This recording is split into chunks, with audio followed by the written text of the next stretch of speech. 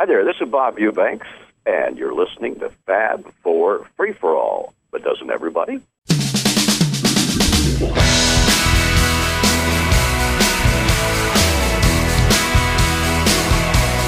Welcome to another edition of the Fab Four Free For All. My name is Rob Leonard, and joining me are my co-hosts Tony Truguardo. Hi, folks. And Mitch Axelrod. Howdy, folks.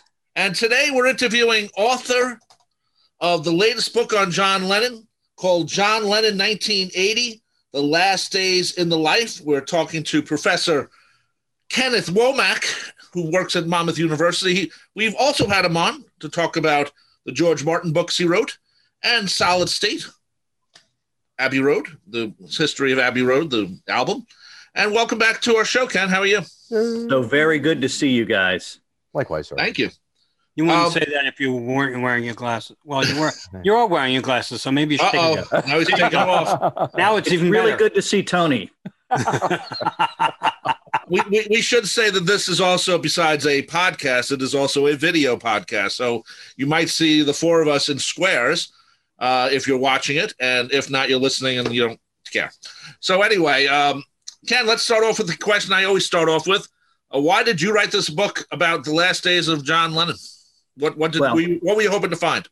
Well, as you guys know as well as anybody, there are a lot of Beatles books, of course, but there are very, very many books on John Lennon, and in fact, a number of them that deal with this very period, perhaps not at the same, level of rigor and attention to time detail. But I felt like we needed a book that took a deep dive into what New York was like in the late 1970s and 1980 to understand the setting where John has this amazing comeback. We needed a book that wasn't a true crime study. I really felt like we needed a book that concentrated on him living and really didn't concentrate on the inevitable conclusion that we all know is coming.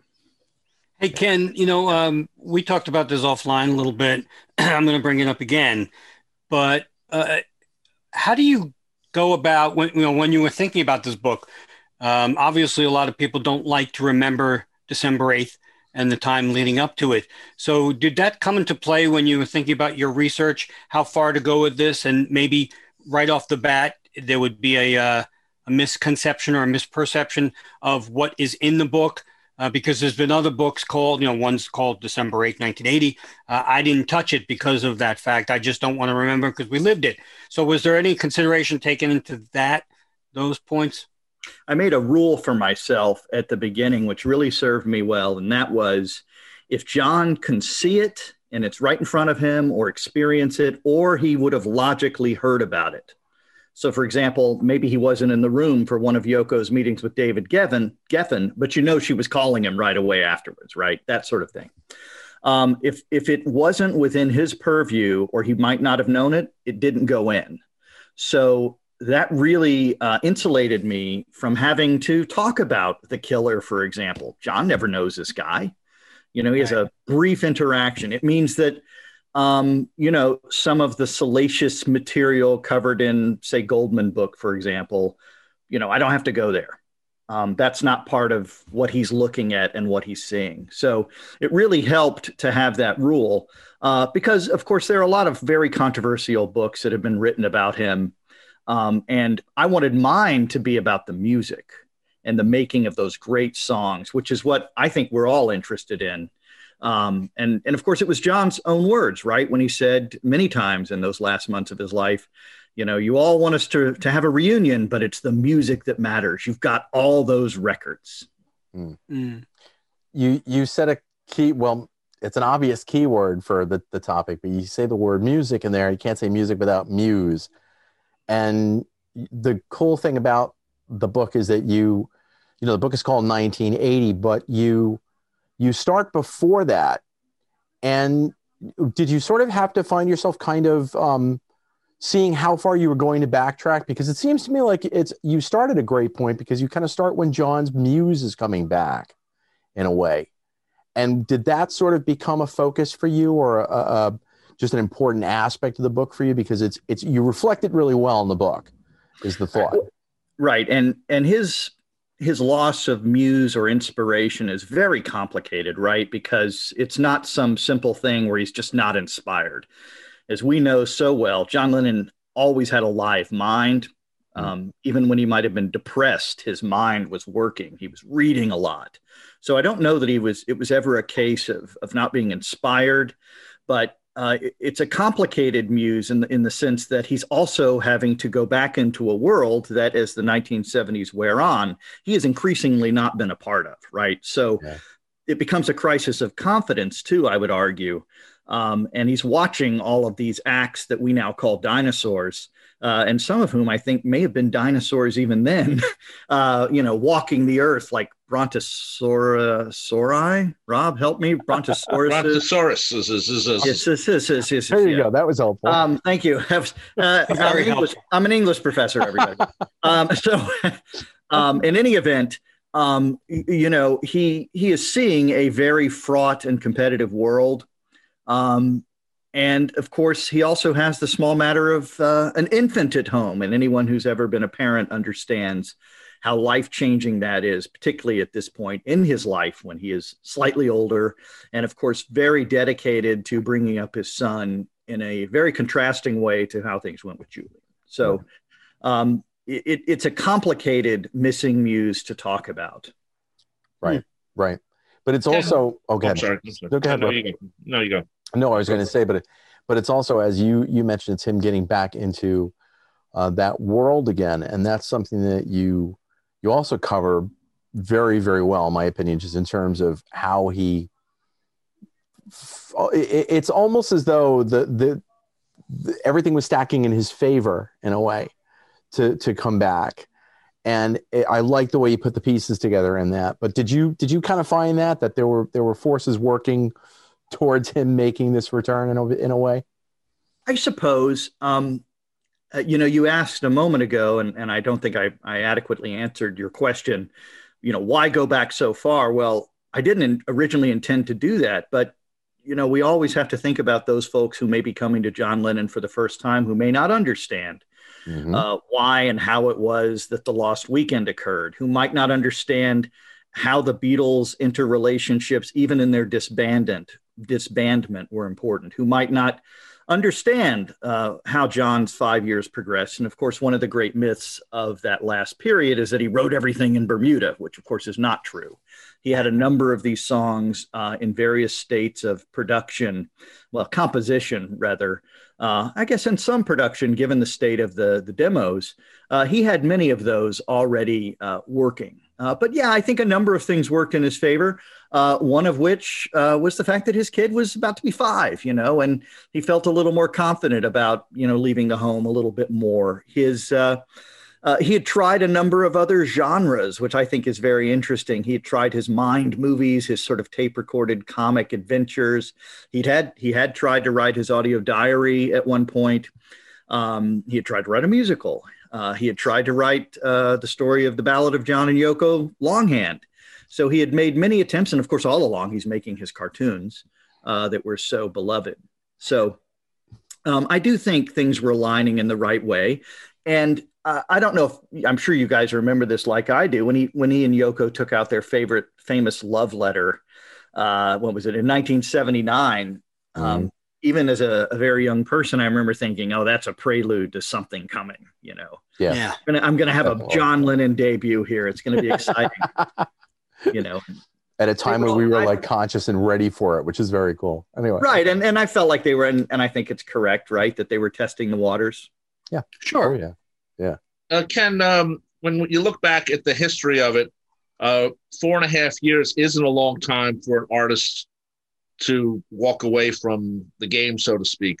But it was back then. Can you just give a little background for some people who might not realize that not putting out a record for 4 years about artists of John Lennon's stature was a big deal?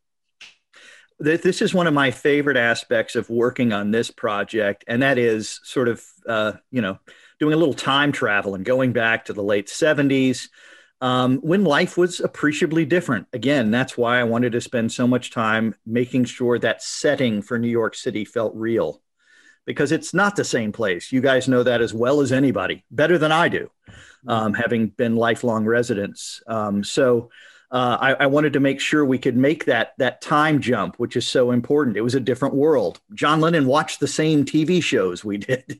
He listened to the same music, and he often listened to it and watched it at the same times we were watching it, because it was a smaller world in terms of technology, media, entertainment.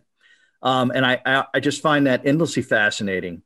But going back to your question, when you think about that period, there was a certain level of connection that we all shared, that's gone.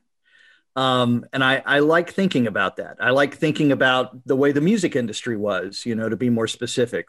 As you said, a band now, like U2 will take 3 or 4 years off. And that may be before they start thinking about the record. It's incredible how today's dinosaurs operate.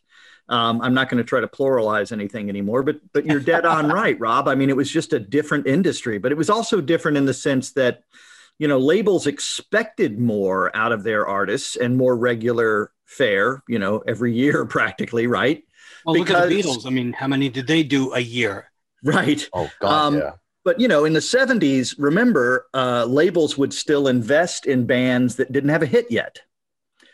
So they might invest in 3 or 4 records. I mean, look at bands like REO Speedwagon or Supertramp, right? Their labels invested in them for a long time before they ever paid off. I'll never forget Rick Davies being on TV when Breakfast in America hit, and he's like, "We're finally going to get out of some of our debt. Not all of our debt, but we're going to be able to pay off some of it." And Breakfast in America, ruled the world for a moment there. But I think it's a very salient point. 4.5 years, not having a single out or any kind of peep as far as music goes was a big deal. And everybody noticed. Rolling Stone writers like Dave Marsh, for example, would call him out for it and would say, what gives here, pal? Yeah. Ken, the writing style of the book, which I've told you I really loved, it feels like you're right there with John and whomever he's with. So two-part question for you. Thank goodness it's not a 4-part question. But the 2-part question is, how did you come up with that style? Because you weren't there with them, with John and whomever. And also, one person that you bring up a lot in the book is Fred Seaman, and he's kind of controversial to the whole John Lennon story, whether people know that or not. But so again, the writing style and Fred Seaman. Sure. Well, I think the writing style is me for the most part. I want to feel like I'm in the room. I'm interested in nonfiction that gives you that sense, almost like an historical novel. Mm-hmm. That you're there, that you're watching something unfold, whether it's mundane or small or really earth-shattering. I like the feel of those kinds of books, and I think most people do. I think that's the trend that nonfiction is enjoying at the moment, and I believe will increasingly do. Definitely. So I just am interested in those kinds of books because, of course, what it does is it gives you a sense of non-certitude, right? You hear about things that are happening, but they haven't happened yet. And I learned a lot about that writing about George Martin, because until 1966, they were still worried that, someday this might all collapse on us. There's a place where we may have to get jobs, so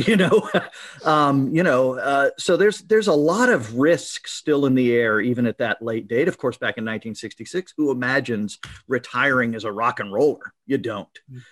So that's also a very different period, but I like that kind of unfolding of a story.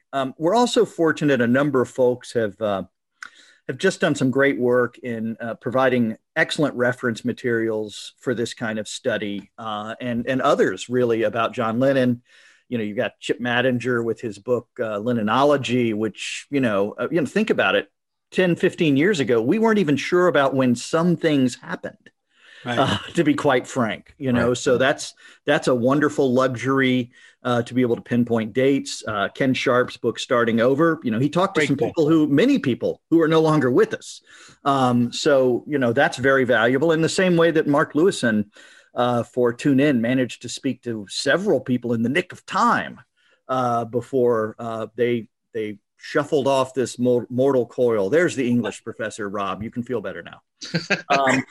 So part two of the question, though, is Fred Seaman. And I got some knocks about Fred even before the book was published by folks who had heard about the story. And they said, you better not talk to Fred. Several people very upset about this. And all I can say to them is, well, two things. One, you have to talk to Fred. And I understand why he's a controversial figure. He made a number of very serious mistakes in his 20s and compounded them later with other actions. I think he's aware of that. I think despite what we may read, I think he adored John and Yoko, almost to the point, I mean, it's almost worshipful at times, in a good way. And of course, you can ask him, and what was the most exciting time when you worked with John and Yoko? Making Double Fantasy. He was watching it happen, you know, but he is a controversial figure. But there are so many instances in that last year where he is the only guy there. Yeah. You know, I mean, you would literally have weeks go by with very little to report. And, you know, Fred was his guy. Fred was his assistant who, fortunately, Fred saved many of the lists of things that he would go procure for John, you know, even if it was his dry cleaning or books or records. It's fascinating reading, food, a lot of food. You know, those are just indelible and vital documents that we have because of this guy. And again, you know, you put that together with some of the sources I just named, and you start to get a clear picture that you wouldn't have otherwise. Right. Having said that, you know, I worked really hard to go out and be able to, with all of this material, confirm it. You know, I mean, Fred has moments in his book where he editorializes. You know, that didn't have a place here Right. because I wanted to, you know, you guys all know I'm sure you do. The first rule of writing is show, not tell. Yes. Right. So if you're going to show, not tell, you're going to do less editorializing and more simply demonstrating what's happening in a particular scene. And I think that helps with that kind of challenge. But I understand why people have strong opinions about him. I understand in some cases it's a, I don't know, I guess it's a warm-hearted defense of Yoko, but she's pretty tough. I think she can handle it. But secondly, I don't know how you explore parts of this story without hearing from him. Right. At some level. You know, Ken, you mentioned the in defense of Yoko, and you also talk about show and tell. And the one thing in the book that is definitely a takeaway for me is that you show the relationship between John and Yoko. And was there a sense of discovery for you about, not to be, you know, hokey, but in a way, it's sort of like you're writing this story about the comeback, the music, etc. But so much of it seems to be intertwined with like the subtitle of the Double Fantasy album. It's a heart play, you know. But did you find yourself sort of wanting to make sure you did justice to the John and Yoko story at that sort of end of its run, just as much so as the music side in a way? You bet. And I think, as you're suggesting, Tony, it was integrally involved, right? Because what's beautiful about them and what I love about their story, and I have a greater appreciation for it now than I certainly did before, is how they served as each other's cheerleaders in the best possible way. You know, here they are, they're married at this point for 12 years. And we've had, you know, in the intervening years, many books that have speculated wildly, sometimes quite meanly, quite frankly, about them. And all I can see, at least for the part that matters to them, is that they are incredible cheerleaders for each other. And 12 years into a marriage, that's a pretty damn good thing. Yeah. You know, they, and even the way, and you can see John speaking in similar tones about, you know, the other Beatles. And in quite moving ways. Even when he wanted to bash George at one point in his interview with David Sheff, he says, now don't go too far with this because I love that guy. Right. I'm mad at him right now, but this will pass. And speaking about Paul on his very last hours, about how he would do anything for him. So I found that all to be very moving, but especially so with Yoko, who has been this lightning rod forever, and so often unfairly. And I have a greater appreciation for why. Whatever happened in that marriage, and that's their business, right? That's not the story of this book. Whatever it was, they really fought hard for each other. And those scenes when they're with David Geffen are moving, Yoko pulling David Geffen aside and saying, this is important to John, and John doing the very same thing. This Yoko hasn't had a hit like we have had, and these sorts of conversations. I find that really moving. And the most moving moment for me in the book, the entire thing, is 10 days before he's murdered. And they've learned that, the album is not selling like they thought it would. And Yoko comes to him in the living room and the Dakota, and she has to tell him this thing. And she knows it's important to him because, he has this plan to go back triumphantly to England. He's going to take an ocean liner, up the Thames to London, and then make his way like a conquering hero with Sean and Yoko. And they're going to go up to Liverpool to the family home, and see the relatives and all of this great business. And he is sort of set up in his mind the way that this will take place. And she says, it's just not selling like we thought it would, and she's basically there to apologize or break the bad news. And he says, it's okay. We've still got the family. And I love that because that is not the guy that John Lennon was in earlier years. By his own admission, he would have these primal fits, right, when things went wrong, or he would become depressed. And instead, I like to think that when he says that, he's recognizing that it was the experience of making that music that mattered. Yeah. And not how it's going to be received. He got what he was going to get out of it in truth. And of course, 10 days later, there he is in the last hour, perhaps, of his life saying, this is the direction. Yeah. When they work on Walking on Thin Ice, so he's always looking forward in the right way. Yeah. At that point in his life. Ken, one thing I really enjoyed about the book is we know that John goes down to Bermuda, and that's where he focuses, that he knows that he's coming back and he's going to make a record, basically. And he starts to rewrite other songs that, were different, but maybe he borrowed parts and bits and pieces. And I noticed in the book, your chapters the same way. There's a definite focus, I think, on, okay, this is where it starts. Everything before leads to this, but this is where it starts. And I was wondering, was that on purpose? And how important was John going to Bermuda? Why not, Canada? Why not England? Why not anywhere? Why did he go to Bermuda? And the focus on those demos, which some of them would be rewritten, and then of course something like Woman, came right out of there. So, I think the answer to that is, he had to make his seafaring voyage. He had been putting all of this effort for months now into learning how to sail with Tyler Conis. And, he was going to make this trip. And the easiest trip was to go from Newport, Rhode Island to Bermuda. And I believe it was also because, I apologize if I'm making a mistake here, but I think it was also because Yoko had a directional guy who had talked about going in a southeasterly direction. Mm-hmm. And so, they look at the geography, and it makes sense to take a charter from Rhode Island to Bermuda, which was a fairly common charter. And I think that's the most important reason why he gets there. But he's also, unabashedly a fan of reggae. So he's excited about the idea of soaking up some of the music. He'd like to be in a different place too. There are these moments throughout the Beatles' career where they will have sojourns in other places, to work on some material. And he did need to finish a lot of songs. There were literally dozens of them. He would carry them around in his bag, and he'd have all these cassettes with him and that sort of thing. But I think it has a lot to do with that charter.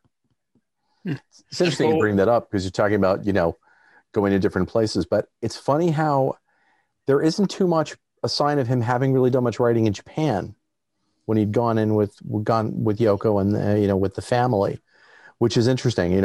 I'm thinking back to, wow, yeah, sure, they went to Rishikesh, they went to and all the inspiration that gave, and Bermuda was a huge inspiration, but there wasn't that trip to Japan is sort of, which you talk about in the book, but multiple trips to Japan. Yeah, but not really too much in the way of production from that side, which is interesting.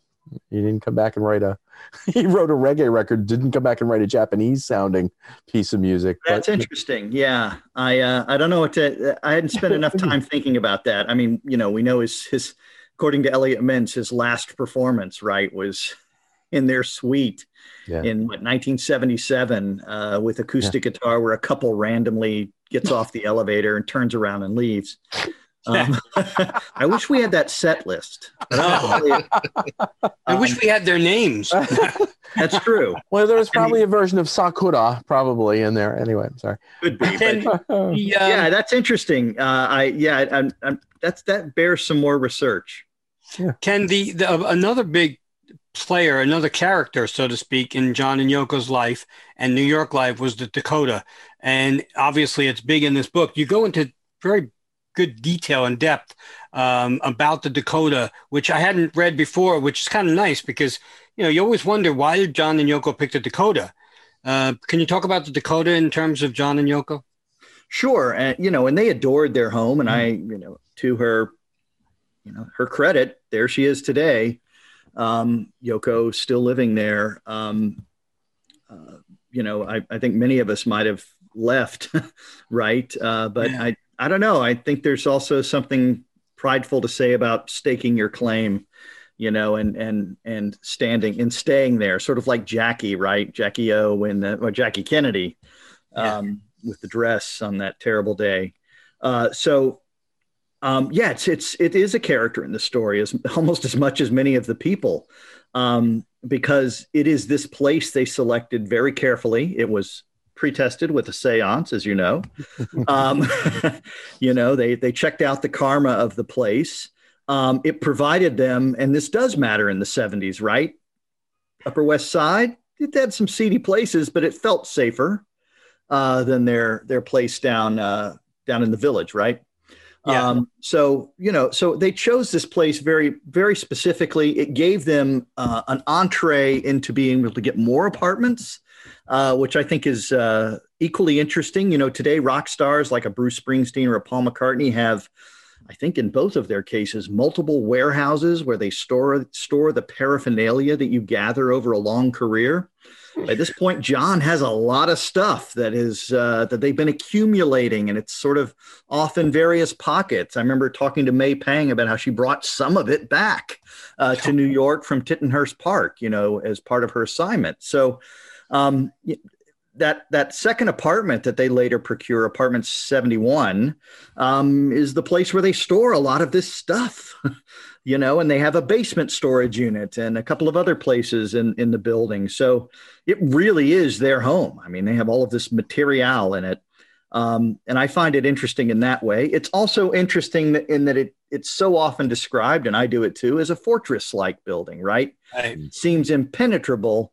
And yet, again, we're going back to the 70s, right? People keep getting in. Kids get in. Great story in there. Paul Gorish gets in, pretending to be a TV repairman. The people are getting through sometimes on the phone. It's kind of nutty on how many folks are able to get through that system. But of course, it felt different because it was the 1970s. You expected kids to make prank calls and do silly things and sneak into places because you figured they were harmless, because in our experience, they really mostly were. Yeah, but John and Yoko didn't, hold themselves up there like a lot of people think. Also, you said fortress. They joined in a bunch of things that were happening at Dakota, didn't they? Oh, absolutely. They participated annually in the potluck. They looked forward to it. They had commerce with their neighbors. They knew who they were. They were friendly with some, not as friendly with others, like, say, Lauren Bacall, who kind of got tired of the fans, who essentially never left in her lifetime, if you think about it. Maybe she got jealous. Could be. And we should specify that potluck had nothing to do with, for those who don't know the term, that was when everyone brought their own meals, as opposed to not their own pot. Who had the best dough. That's right. Anyway. Until Paul McCartney visited. Yeah, right. That's right. That would be different. Then it was real potluck. Yeah. No, and John and Yoko would bring sushi. They were always proud to, Right. which meant something different back then because people weren't as used to it as part of their cuisine. Yeah. Yeah, Leonard Bernstein and his family lived there, and at one potluck, he had them learn a round of one of John's poems that they sang for him, and he loved it. And Bernstein was a huge Lennon and Beatles fan. Right. So, while there was some friction because of the sheer amount of attention he drew, for the most part, his neighbors loved him. And liked. There was a certain cachet, I'm sure, with being in a building where they lived. It's nice to hear that because I always thought that John and Yoko didn't have a lot of friends. We heard about Peter Boyle and his wife Lorraine, but I always felt that they were kind of alone a lot of the times, that there wasn't a lot of people around them because it just, they didn't travel with a real entourage or anything. And I always got that impression they didn't know as many people as we would expect them to know. You expect Mick to show up every night. He doesn't. No. Stuff like that. Even though he lives nearby, yeah. Or Paul does show up a bunch of times, but he's not welcome. He said he's told to come back another day, which is understandable. Sure. So if you notice though, a lot of the friends you start to see them have during this period are like any couple, in their late 30s or in Yoko's case, early 40s. A lot of the friends are the parents of the other kids your kid plays with. So when you look at the, at the birthday parties that John and Sean have, their twin birthday parties, I think several years at Tavern on the Green, right? Yeah. Yep. A lot of those kids and the parents are coming because of, of the friends of Sean, like the folks who live just next door, who in fact own Tavern on the Green.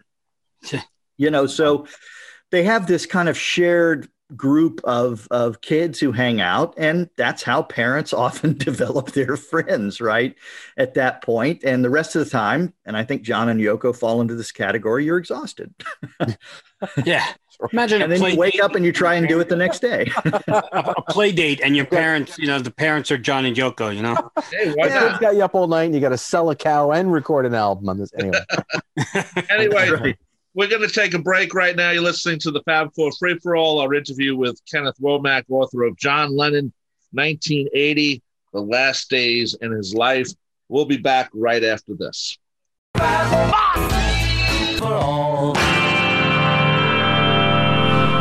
Hi, folks. This is Tony from Fab 4 Free for All. As Mitch has mentioned several times, the cast of Fab 4 Free for All do not profit in any way doing these shows for all of you. In fact, we actually lose money because of studio time and other production expenses. Now, we have looked into show sponsors, but for a number of reasons, we've decided it would be in the best interest of all of us, including you, our listeners, not to have sponsored ads in our shows. So, what we've done is set up a Patreon account. Patreon is a crowdfunding platform that allows artists to obtain funding from patrons on a recurring basis. Now, it can be as little or as much as you think you can send to us for the work that we put into providing quality Fab 4 Free-for-All shows. Now, we know that we have thousands of worldwide listeners, and if each of you just contributed $1 a month, that's just 25 cents per episode. We would have enough to retire and not have to do these shows. Sorry. Seriously, though, we've gotten some great feedback from everyone about how much these shows mean to you, and we feel the same way. But it would be nice if we could break even in terms of costs so that we can continue to bring these shows to you in a timely fashion. Yeah, I know, we can be delayed every once in a while, but that's because, as John Lennon so beautifully said, life is what happens to you while you're busy making other plans. But we do vow to make every effort to have a quality show to you every week. We only ask that everyone go and visit patreon.com to at least check out what it's all about and to see if you can contribute a little something in return for all the hard work and effort that we put into these shows for you. Just do a search for Fab 4 Free for All and tell us that you give a buck about what we do. Thanks to all of you for being such great loyal listeners.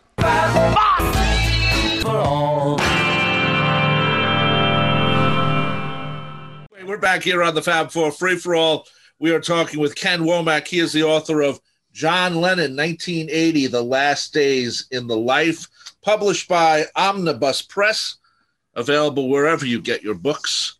Mitch, you said you want to ask a question about I wanted to just touch a little bit more about the Dakota, because it was very surprising. I love that there's revelations in this book. I mean, I think I know everything on the Beatles, which I don't. Well, you say you want a revelation. Anyway, I'm sorry. I should hang up right now. Yeah. Anyway, but there was a bunch right in the first, chapter or so. But one that I really didn't know about, and probably because I didn't read too much up on it, was that John Lennon was visited by George Martin in the Dakota. And I don't know how many people really know, they all know about Paul coming in and, going to Saturday Night Live and Ringo there a lot. But I don't think many people knew that George Martin had visited him. Well, they certainly, George Martin and John Lennon had a pretty rough 1970s for a couple of reasons, mostly on the John Lennon side. John was pretty cantankerous in the early 70s. He was a regular correspondent and letter to the editor writer, and of course, very frequently interviewed. And he had caught wind of, George Martin's remarks about the heady days of working with the Beatles, and had felt that he was taking too much credit at times. This wasn't the first time they felt this way. At the end of the summer of 1967, Time famously had a huge spread on the Beatles and gave a lot of credit to the genius behind the Beatles, George Martin. They noticed that, this wasn't a new thing. But by this point, George wasn't necessarily floundering, but he was trying out a lot of new acts, including some that John Lennon probably had never heard of before. And he kind of mocked that. And George took it pretty badly. He took it very personally. Fortunately, in 73, George Martin's credentials get burnished in a big way with Live and Let Die. He starts working with America and sort of gives their career a much needed jump start. So he starts to see a lot of great positives in his career as producer. But it does create this kind of schism between them. At one point, John Lennon wrote a letter to the editor where he said, "Don't forget, we still love you, George." I think he realized, as he often did, that he'd gone too far. Anyway, but he also did say that he wanted to re-record all the stuff. Well, that was in 1979. Yeah. So in December 1979, according to George Martin, George went there. Now, I asked Fred about this when I was working on the George Martin book, because I knew he was John and Yoko's guy. And he said, "You know what? I don't have any recollection of it, but that doesn't mean it didn't happen."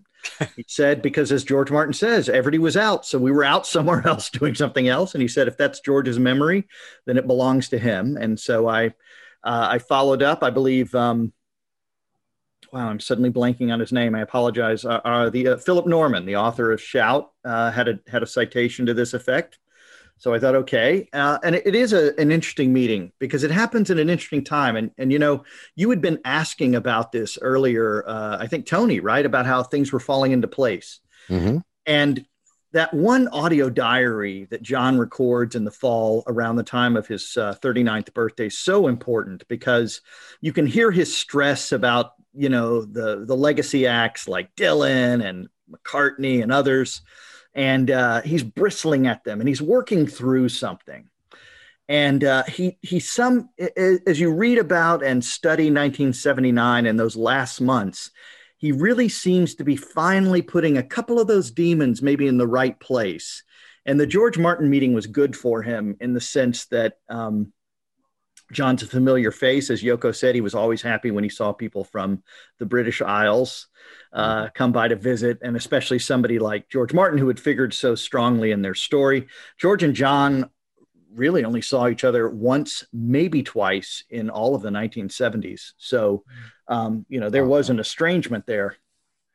Maybe he was there to commiserate over the Sgt. Pepper soundtrack from 19... I'm kidding. I'll stop there.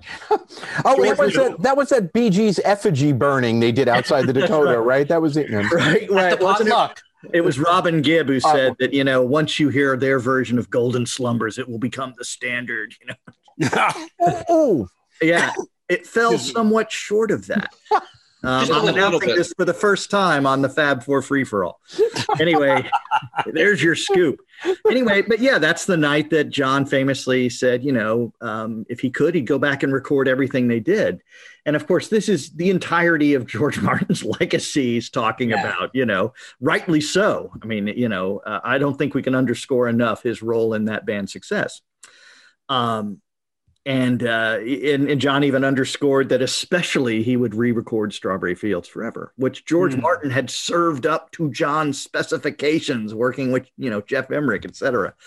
So anyway, he took that kind of badly until he thought to himself, and I like this, and I think it's a good way for us to think about the complexities and contradictions of John Lennon. He said, it makes sense because in John's mind, what he's trying to do and the reality of what we can do with music will never live up to his imagination. yeah. His imagination is grander than anything that you can record with a microphone or, a typewriter. It is more vivid. And he's always working toward that. And of course, Paul McCartney had the same affliction, right? Trying to capture the sound in your head is at a certain level an impossible quest. So George really consoled himself with that. And of course, a year later, the worst possible thing happens. And then all he can think about is Sean and Yoko and Julian. Yeah. It's interesting though, too, because I remember here we had the famous Dennis Elsis interview on WNEW FM where John showed up and he plays a track from the John McLaughlin album as part of his DJing. And Dennis Elsis says, produced by, and John finishes, produced by our old pal George Martin, and does like a shout out, which is kind of not necessarily an apology, but it's just nice to see that, like you said, it's John. It's just John going, back and he loved all those guys. He loved all those guys, and he knew what was going on. Yeah. He always knew. He always seemed to know what was going on. He knew about silly love songs. He knew and liked it apparently, despite what folks like to believe. But he also admired a pop hit, right? And that was a pop hit. So I find that to be a moving story about these guys getting together and and sharing that kind of moment. You bring in another character who's obviously always around, but in the end of John's life in this productive year, and we touched on it a little bit earlier, but McCartney and it particularly and coming up, and that seemed to be a very important. It seems to be a very important element in this story, isn't it? It absolutely is, and again, go back to Fred for a moment. We know about the finer details of which happened not far from where some of you are right now. 10 minutes away. Yeah, that 10 minutes, 5 minutes as the Mitch flies. Do I fly? You Only when I'm with McCartney. Yeah, that's right. Anyway, we know some of the finer details because Fred was driving the car when the song came on the radio, and John gives in several interviews credit to Paul for reigniting, his muse with Coming Up. It brought back the old competitive energy. That's kind of cool, though, isn't the it? Studio Great version. Story. Yeah, he liked the studio version. He actually at one point in another interview says, and I'm not talking about that live version. I'm talking about the studio version. I want the weird one. I like the weird one. So he was aware of everything going on. He really was. And, and of course, the guys in the studio in August and September were peppering him with questions because they knew material really well, thanks to Jack Douglas's arranger. They were always asking him questions about the Beatle days. Why'd you guys break up? And John said 3 words, Maxwell Silver Hammer, and then when they're double tracking, John said, we got a double track. I learned that from the guy, George Martin, pushed the button, said double track, So he was steeped in his own history. There's no doubt about it, in the right way. Yeah. Right. Yeah.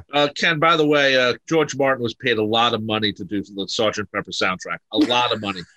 I think it opened up his studio in Montserrat.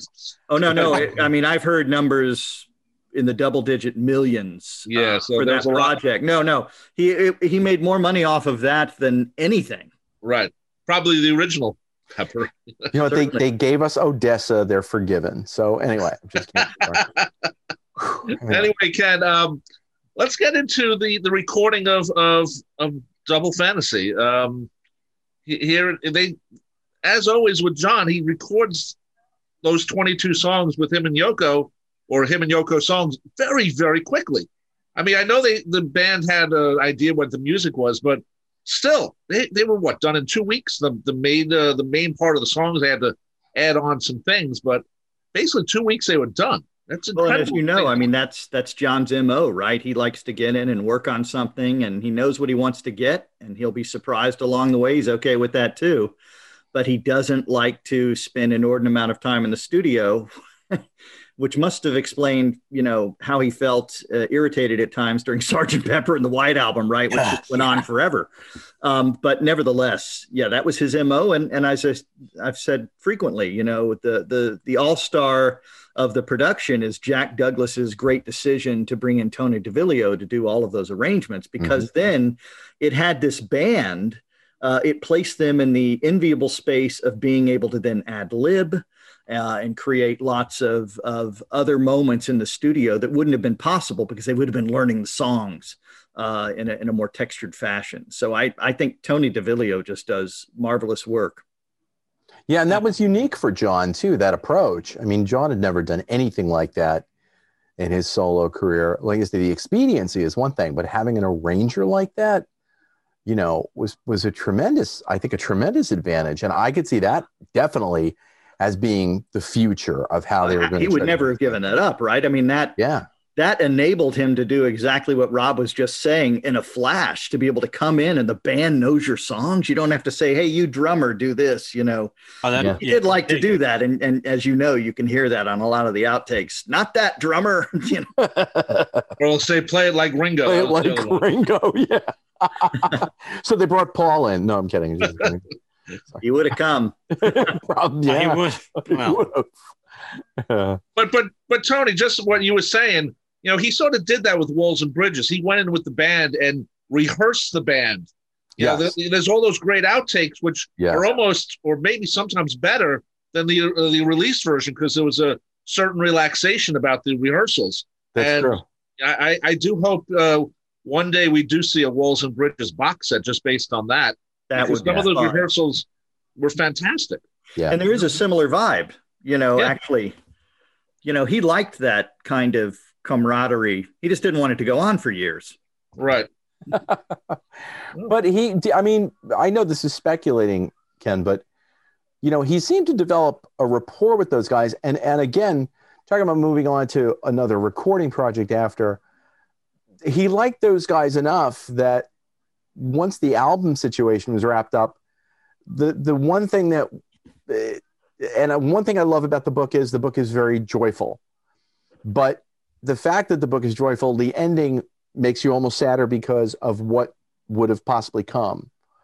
And where I'm going is a possible tour with those guys.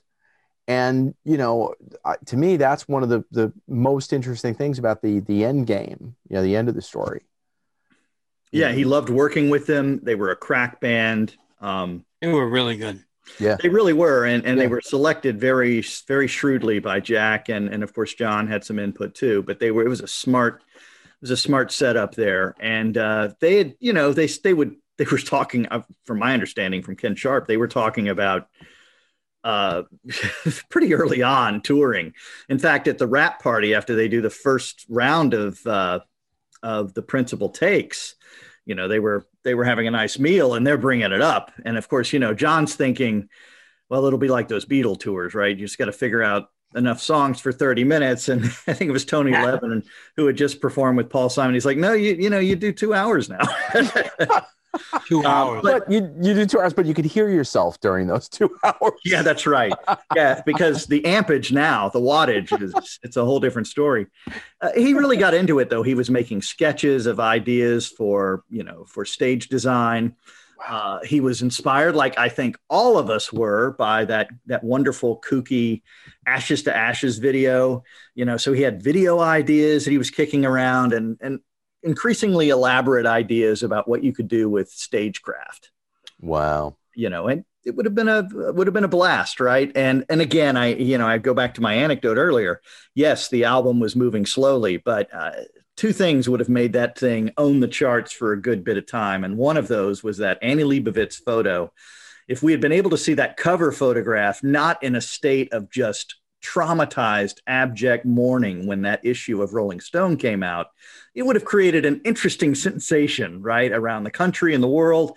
And then to follow that up with maybe a spring tour, you know, they're number one on their own merits. And of course, that's what increasingly bands were doing at that point. It's like today, not COVID today, but today, you know, if you want to make money, you go on the road and you get out there and promote your album. That's why Paul McCartney was in Glasgow, right? In December 1979. It was to push Back to the Egg, which had felt sluggish. And certainly Columbia felt that way. You know, Ken, we mentioned the whole relationship with Yoko. And obviously he would have toured with her because he did say, you know, it would be a tour with John and Yoko. I think he said, I hope they would have accept us. You know, I forgot what he said, but it was to be both of them. And you said, you know, he was her cheerleader very much. I wanted to talk a little bit about, you know, Walking on Thin Ice, because we all know it's, you know, the last thing he was working on. But it was also, it showed John Lennon's chops, that he didn't really lose his chops as a guitarist. Some of his best work, I think, and most innovative work, but for her, not as John Lennon, but for Yoko Ono. I unabashedly adore that song and that production and the way Jack and the two of them got together, and they basically rebuilt that song. They kept some of the tracking that they looped, from my understanding, but they built that thing from the ground up. She came up with the wonderful spoken word poem, those great effects, Jack looping when she's singing ice, ice, ice. It's just wonderful. The guitar solo, which I guess Jack gets a big assist on, you know, that's it's just wonderful stuff. Can you imagine that live? It would have been fabulous. In fact, you know, you can see Yoko perform it pretty well live on YouTube. You know, I recommend folks check that out. But it was just a tour de force, and you can tell they were having a blast making it. In fact, they were making it last in a way. You know, did they really need to be there all those hours while they were working on it? You know, I think that it was just such a wonderful experience. And clearly John was in love with the song. You know, by everyone's account, he was playing it over and over again, you know. But also, I have to, so I get that. But one thing about the sessions, John didn't play on every Yoko song, which I never understood, because he played differently as a guitarist, as Walking on Thin Ice proves, on her stuff than he did on his own stuff. And as Approximately Infinite Universe points out too, or Plastic Ono Band, Yoko's version. Yep. Well, no, there would have been some great live tunes there too. Kiss, Kiss, Kiss would have been fun. Every Man Has a Woman Who Loves Him. I can see those being, you know, just great. Would they have done that as there's talk about speculation. Would they have done that as a duet live? I mean, that would have maybe been that would have been fascinating. You're right. I can't imagine. I can't imagine John not being on stage and just eating all that up. Right. You know. That's for sure. Yeah. So, Ken, a quick question for you. Talk about the Cheap Trick version of "I'm Losing You." Yeah, you know, I'm not. I differ a little bit from the critical main here. I love that version. I love that it's in the world. I love that we've had it. We've had it for a long time. But of course, in my brain, it felt like years till we really had a great version of it. You know what I mean? Yes. But so I'm still traumatized by that interregnum. But anyway, I love it. And what the other song was, I'm Moving On. Mm-hmm. And they also tore that one up pretty good. A lot of credit to them. I can see why they didn't select those versions though. You know, I mean, they're sort of misfits. Yeah, they are misfits because they're a little more crunchier on the heavy metal side. Yeah. But if you think about it, think about Yoko songs. They were, you know, some of those songs were really out there, where John's songs were very right down the middle of the main street. Yeah. And he loved talking about that. He remember his line about that? Yeah, they're middle of the road, right down the middle of the road to the bank. Yeah, exactly. Great line. But they were also more polished. I mean, the whole album was very polished, even Yoko's stuff. So when you come to the Cheap Trick stuff, it's not as polished. It's a little more punkish, and I don't think it would have fit with the rest. I mean, those songs were the only ones that didn't use the Double Fantasy Band, and most of them. So Right. I like Andy Newmark on drums, and Right. so it was it didn't. Although, like you said, they're really good, and it's nice to have them out there. But I'm with you, Ken. I really like the versions of those two songs that are on the album much better. Just my own and opinion. imagine, if we're going to fantasize, and once you start talking about tours, you are, because we all know the awful truth. I mean, wouldn't it have been interesting to see them make an album with Cheap Trick? Cheap Trick as the opening band on the tour. Sure. Yeah, well, Well, John was known to be cheap, so it could have been called Cheap Linen. There you go. Sorry, I had to. Come on. Oh, his. Ooh, here's to Mitch. Thank you. Talk a little bit about Paul Goresh. I mean, he took some amazing photos. Did you get to talk to Paul? I did not. We texted or email messaged, or maybe it was Facebook a long time ago, but it was nothing of substance. And I think he's put everything on the record before he died that he was going to say. He's just an interesting story, right? Certainly in the way he gets involved is, we have words for that now that they didn't use then. Stalker, right? I mean, I mean, that's True. But he was a nice stalker. He it's didn't shoot anyone. right. But it was the brutal truth of it is, that kind of behavior. It was the same thing sneaking backstage for a concert, right?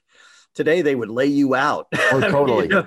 It's Tasers, it's just, again, going back to our conversation before the break, it was a different time. And so Paul goes to pretty extraordinary lengths, and actually more problematic after the pretending to be a cable repairman part of the incident, more problematically, with the telephoto lens across the street and those sorts of things. That was behavior that definitely got under John's skin. And I think I do speculate a little bit. I mean, was he befriending, or was he allowing Goresh to befriend him simply because he wanted to keep him in the right place in his life? John was a smarter politician than people give him credit for. He probably also just, felt a kinship with him. All the folks I've talked to who knew him during that period, or even tangentially would see him in the park or what have you, talked about how he was excited to talk to just about anybody, that he was extremely human about things. In fact, folks would talk about how they would speak to him, and no sooner had they done that than he wanted to find out about their lives. Right. That's what he was interested in. How are you doing? Tell me about what's it like to live, near the Axelrods over there. It's nothing. Yeah. Believe me. But he was genuinely interested and loved people. Yeah. I wanted to bring up something important. You had access to a bunch of the photographers, because Paul Goresh ended up being a photographer for John Lennon, obviously watching the Wheels picture sleeve and stuff like that. But you had other pictures in there, like from Roger Farrington.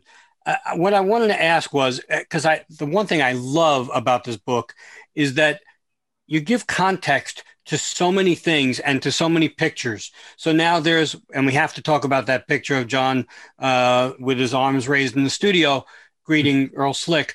I want to talk about that because now when you read the book, you could actually, and you see all the pictures that we've seen in the last 40 years, you can actually almost like a flip book. You can see the action now because of the context, given in your book. So I love that. Well, I appreciate that you notice that, because that's the great value of aggregated scholarship, right? You're bringing disparate stories together to give us a better version, or hopefully a more complete picture, pun intended in this case, of what's happening. So yeah, Farrington, that was in the same 2-week period. I talked to Roger Farrington. We met up in Massachusetts near his home, and we went picture by picture of every photo he took on August 7th, 1980. And he gets to the one, and he said, "Oh, that's when Earl Slick walked in." And suddenly I have, it's my favorite photo from the entire sessions. And I said, okay, now I know what's going on. I always just loved it. And of course, it's a magnificent moment because Earl told me, or Slick as he's known, that in that moment, John was excited to see him. And he was a little befuddled because he had not met John Lennon before in his memory. And of course, John says, no, we worked on the Bowie sessions together. Come on. And Earl said, well, I think I'd remember if I'd spoken to a Beatle. And then later he had to sort of admit, that maybe he had not always been entirely there during those Bowie experiences they shared. So, but it became a running joke as things would be with John. You can hear him in the outtakes saying, do you remember me now? Do you remember me now? It was sort of, but Earl was actually fulfilling the role that Jack Douglas wanted him to fulfill. And that was to be this kind of wild card. Mm. While you had these other guys who were very slick studio musicians, and I didn't even mean that. There you go. These very long resumes, Earl Slick was relatively young. Yeah. I love the story about Hugh McCracken. Tell that one. Where he tells him that, I know you've played on Paul's records. That was an audition, to see if you're such a great line, though. Well, and that's what he did, right? I mean, you go back and read reminiscences by folks who spent time with him at any point over the years. And he would, for all of his own demons, and he was very open with us about the challenges he had about abandonment and loneliness and all sorts of other issues. He did his damnedest to help people feel at ease. Yeah. Stuart Zolotarow, who took that beautiful photo on the back cover of my book. He came to me out of the blue. He found me before anybody knew that this book was coming out. And he said, I want you to look at this photo. You can use it if you want. I thought, wow. And I've gotten these kind of emails before. You guys probably have too, many times. And it's nothing, it's like a photocopy of a photocopy. Oh, believe me. Yeah. And this thing comes through and it's this glossy, beautiful thing. And I'm like, tell me the story. Let's go. And It's an amazing story. He's working on his portfolio. He's just gotten his BA, I believe down in Maryland. And he happens to know Helen Seaman. And Helen's like, John would probably let you take a shot of him and Yoko. You can put it in your portfolio. And of course, he's got to be thinking, that's not going to happen. That's too good. Well, he's up in the city. He does what she says. He calls up and the doorman's like, yeah, they'll be down in 10 minutes. And 10 minutes amazing. Later, they show up and, John is having just a wonderful time ribbing this kid. He's like, you got to take more than one shot, because what if it doesn't take, and he's just having all this fun with him. And then, Stu takes these wonderful shots of them going up, I guess, Central Park West. Yeah. That's so cool. The other shot that was really funny was, well, not funny, but that led to a great story, which we've seen before, the one of John with Paul Goresh. And it looks like John has something under his arm. And you tell the story about that. And there's a great line by John at the end of that story. That's the one with that's on release day. And they're up front and he gave a copy to Paul, and some guy walked up and said, hey, you're giving those away? And John's like, yeah, you just need to go over to the Sam Goody over. Record sales. That's what it's called. You always got to be selling. Yeah, that's great. His first prize is it's a set of steak knives. You don't want second prize. Yeah, you didn't want Paul getting the steak knives. I mean, geez. Paul McCartney getting. No, yeah, of course. Well, he was already dead by then. He died at 66. I don't know if. I know. I said. There you go. Got it. Yeah. He did it.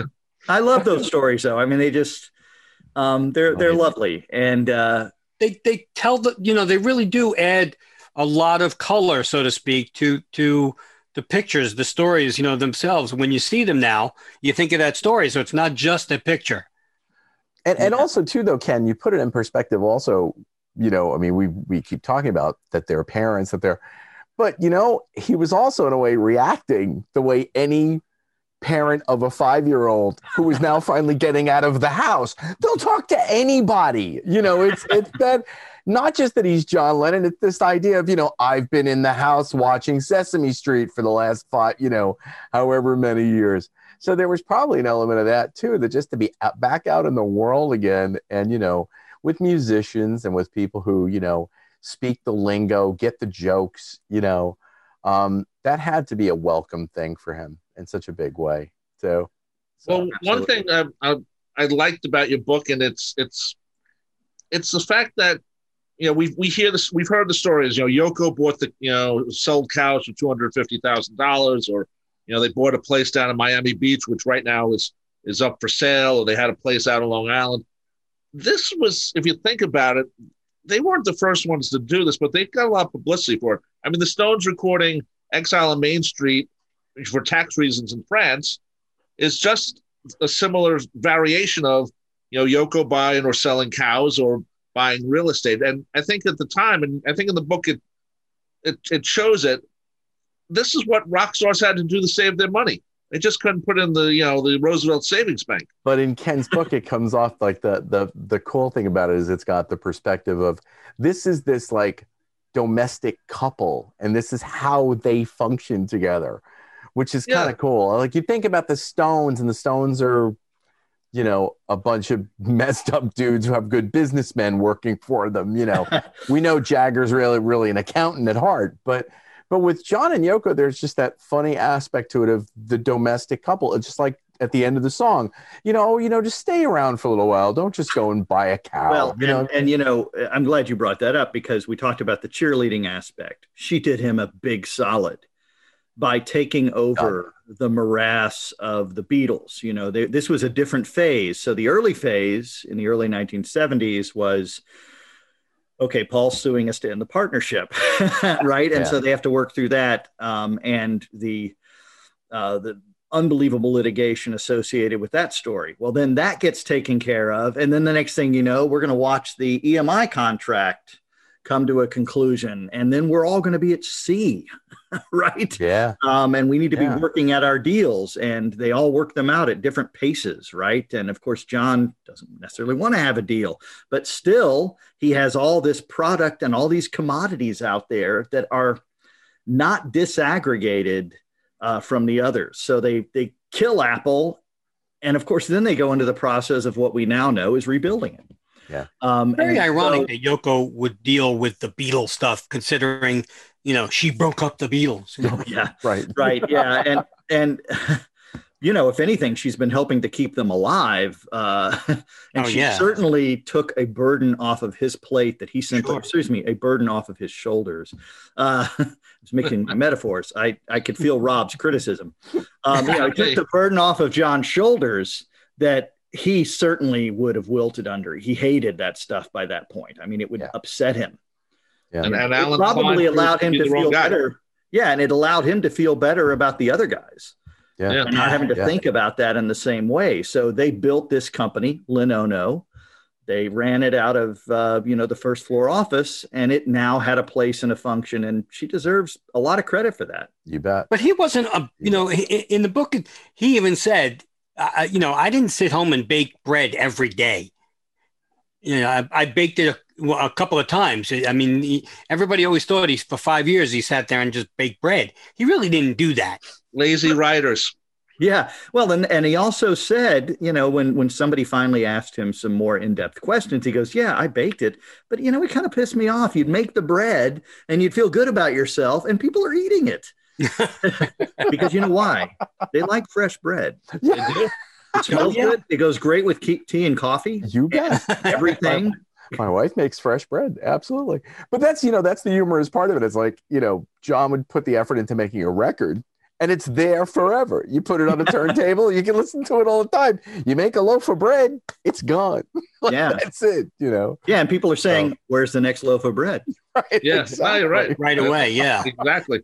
Ken, how important you just talking about Yoko and supporting John's work. One thing I thought Yoko did, which is still incredible if you think about it, was the Lost Lennon tapes. I mean, what a gift! I mean, how much did you get out of not listening to it as a fan, because that's when it first came on, but as a writer, because obviously you had to go back and listen to some of the stuff. I went back and listened to all of the stuff. And when you take that Storehouse, a lot to listen to. it absolutely is. You're talking about thousands of hours when you really accumulate it, because there were so many different takes of things, right? You add that to the outtakes from the sessions, and you're talking about just a sheaf of material.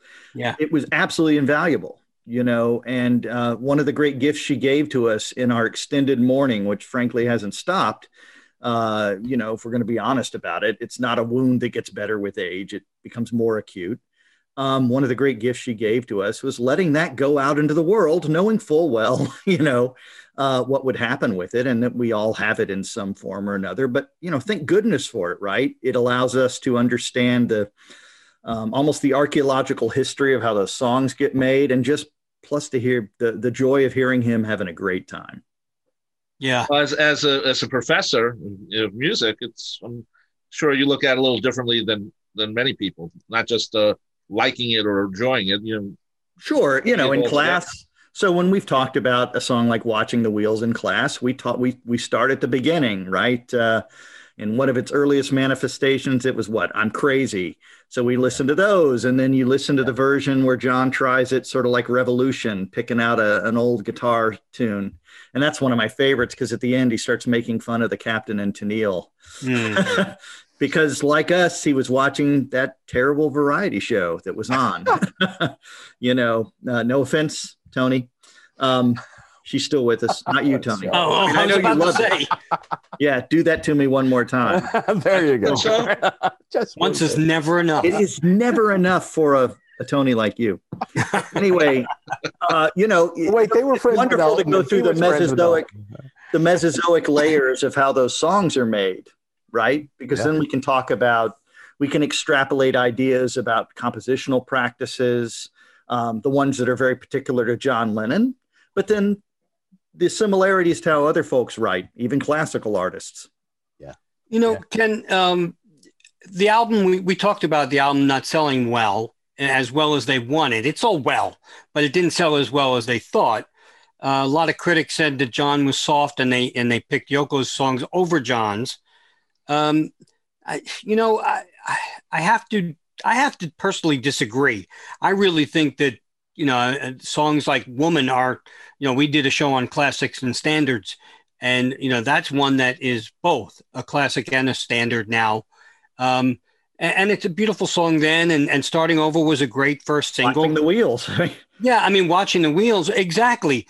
To me, I never got the criticism that it was, quote, soft. I really didn't. Okay, but I agree with you, and I think John was ahead of his time.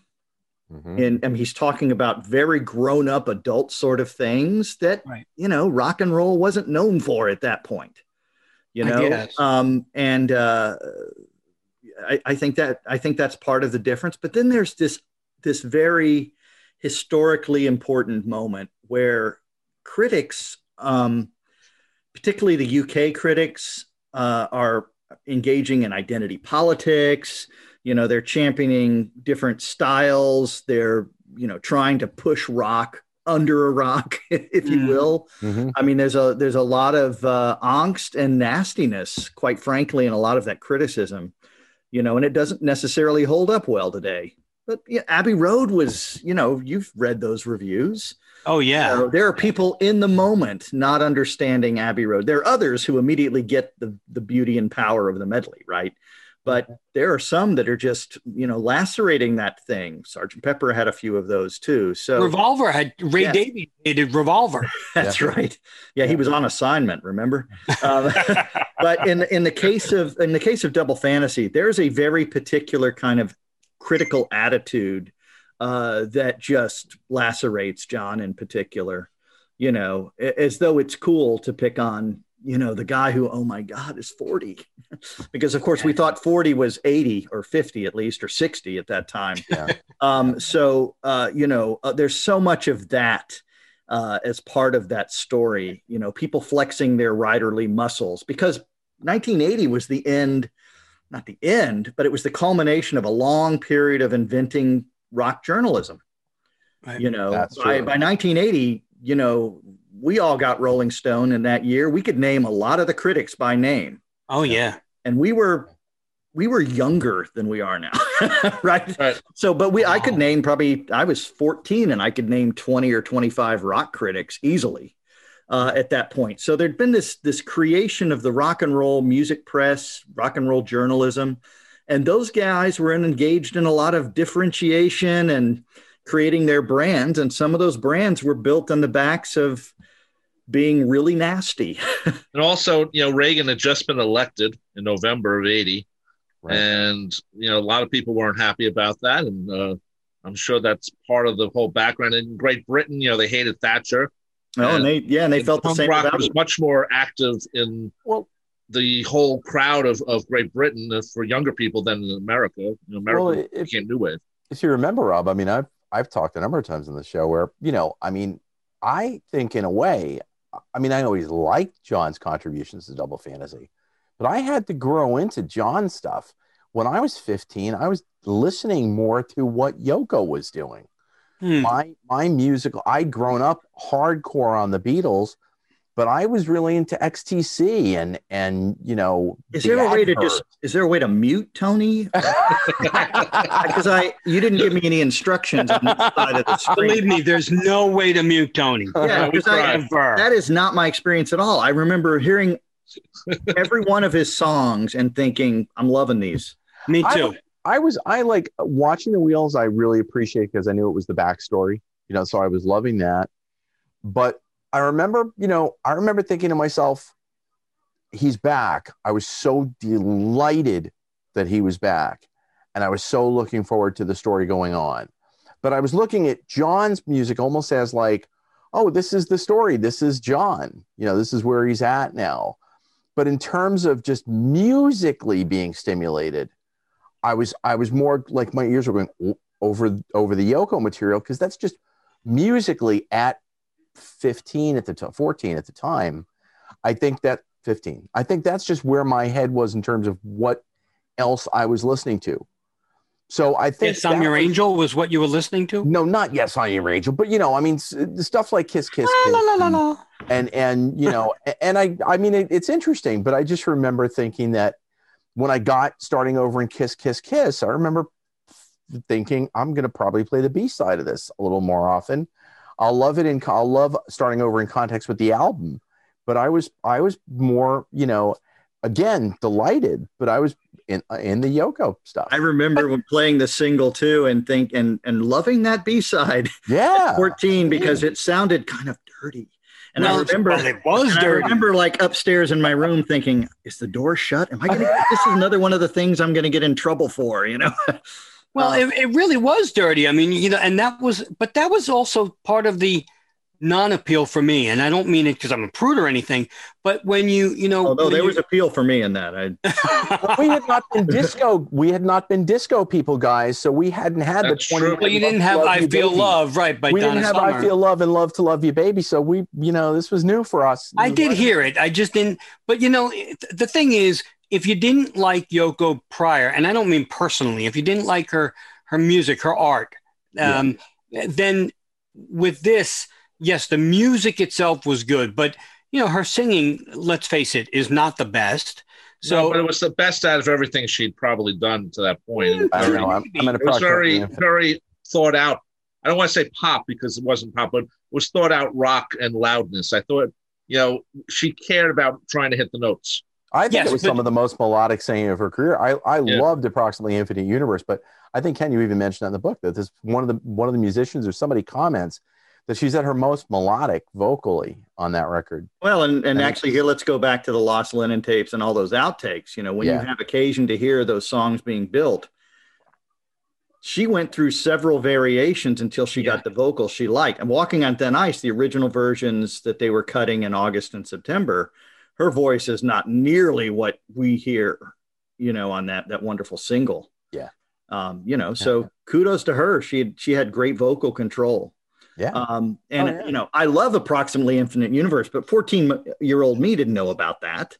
Exactly. Right. Obviously 14-year-old me was more mature as a listener than 15-year-old you, Tony. I'm really picking up on that. But that's probably for another That's another show. Yeah, Oh, that's a whole other show. I was enjoying Mrs. Costello and Jackson at the time, so that was where I was. That's where I was going. I was much in my Costello phase. Who's the smarter listener will say. That's a whole other show. That's a whole other I show. don't want to get there. Well, Ken, I want to thank you for joining us on our show. Your book is called John Lennon, 1980, The Last Days in the Life, published by Omnibus Press. And you can buy it any place you find books or wherever you go. You also have a podcast, if I'm not mistaken. That's true. Yeah, it's a new venture with our friends at Salon.com. We've been working on developing it for quite some time, and it's called Everything Fab Four, where I talk to folks. It's about the Beatles. It's about the Beatles, but I typically talk to folks. For example, I've got an episode coming up with John Anderson of Yes about his Beatles origin story. Cool. And then of course, then we can branch out into their other stories about, say Yes, or what have you. In fact, the one I have to edit this weekend is John Oates. Nice. It was really fascinating because he did not like the Beatles at first. Ooh. He was down in Philly, and they had like kind of an attitude about it. I always like Daryl Holt better anyway. I'm just kidding. And then I sowed my oats. That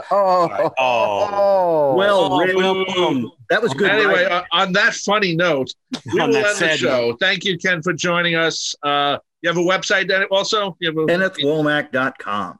All right. Thank you. Again, I'm Rob Leonard. I've been your moderator today on the Fab Four Free For All. Joining me, of course, is Tony Triguardo Night, folks. Night. and Mitch Axelrod. Take care, folks. Take care and bye-bye. Thanks, Ken. Fab 4 Free For All was edited and produced by Tony Triguardo at Word of Mouth Studios in Westbury, New York.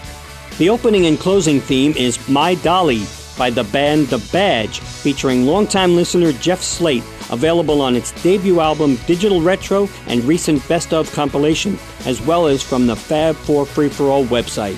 Thanks for listening to Fab 4 Free For All.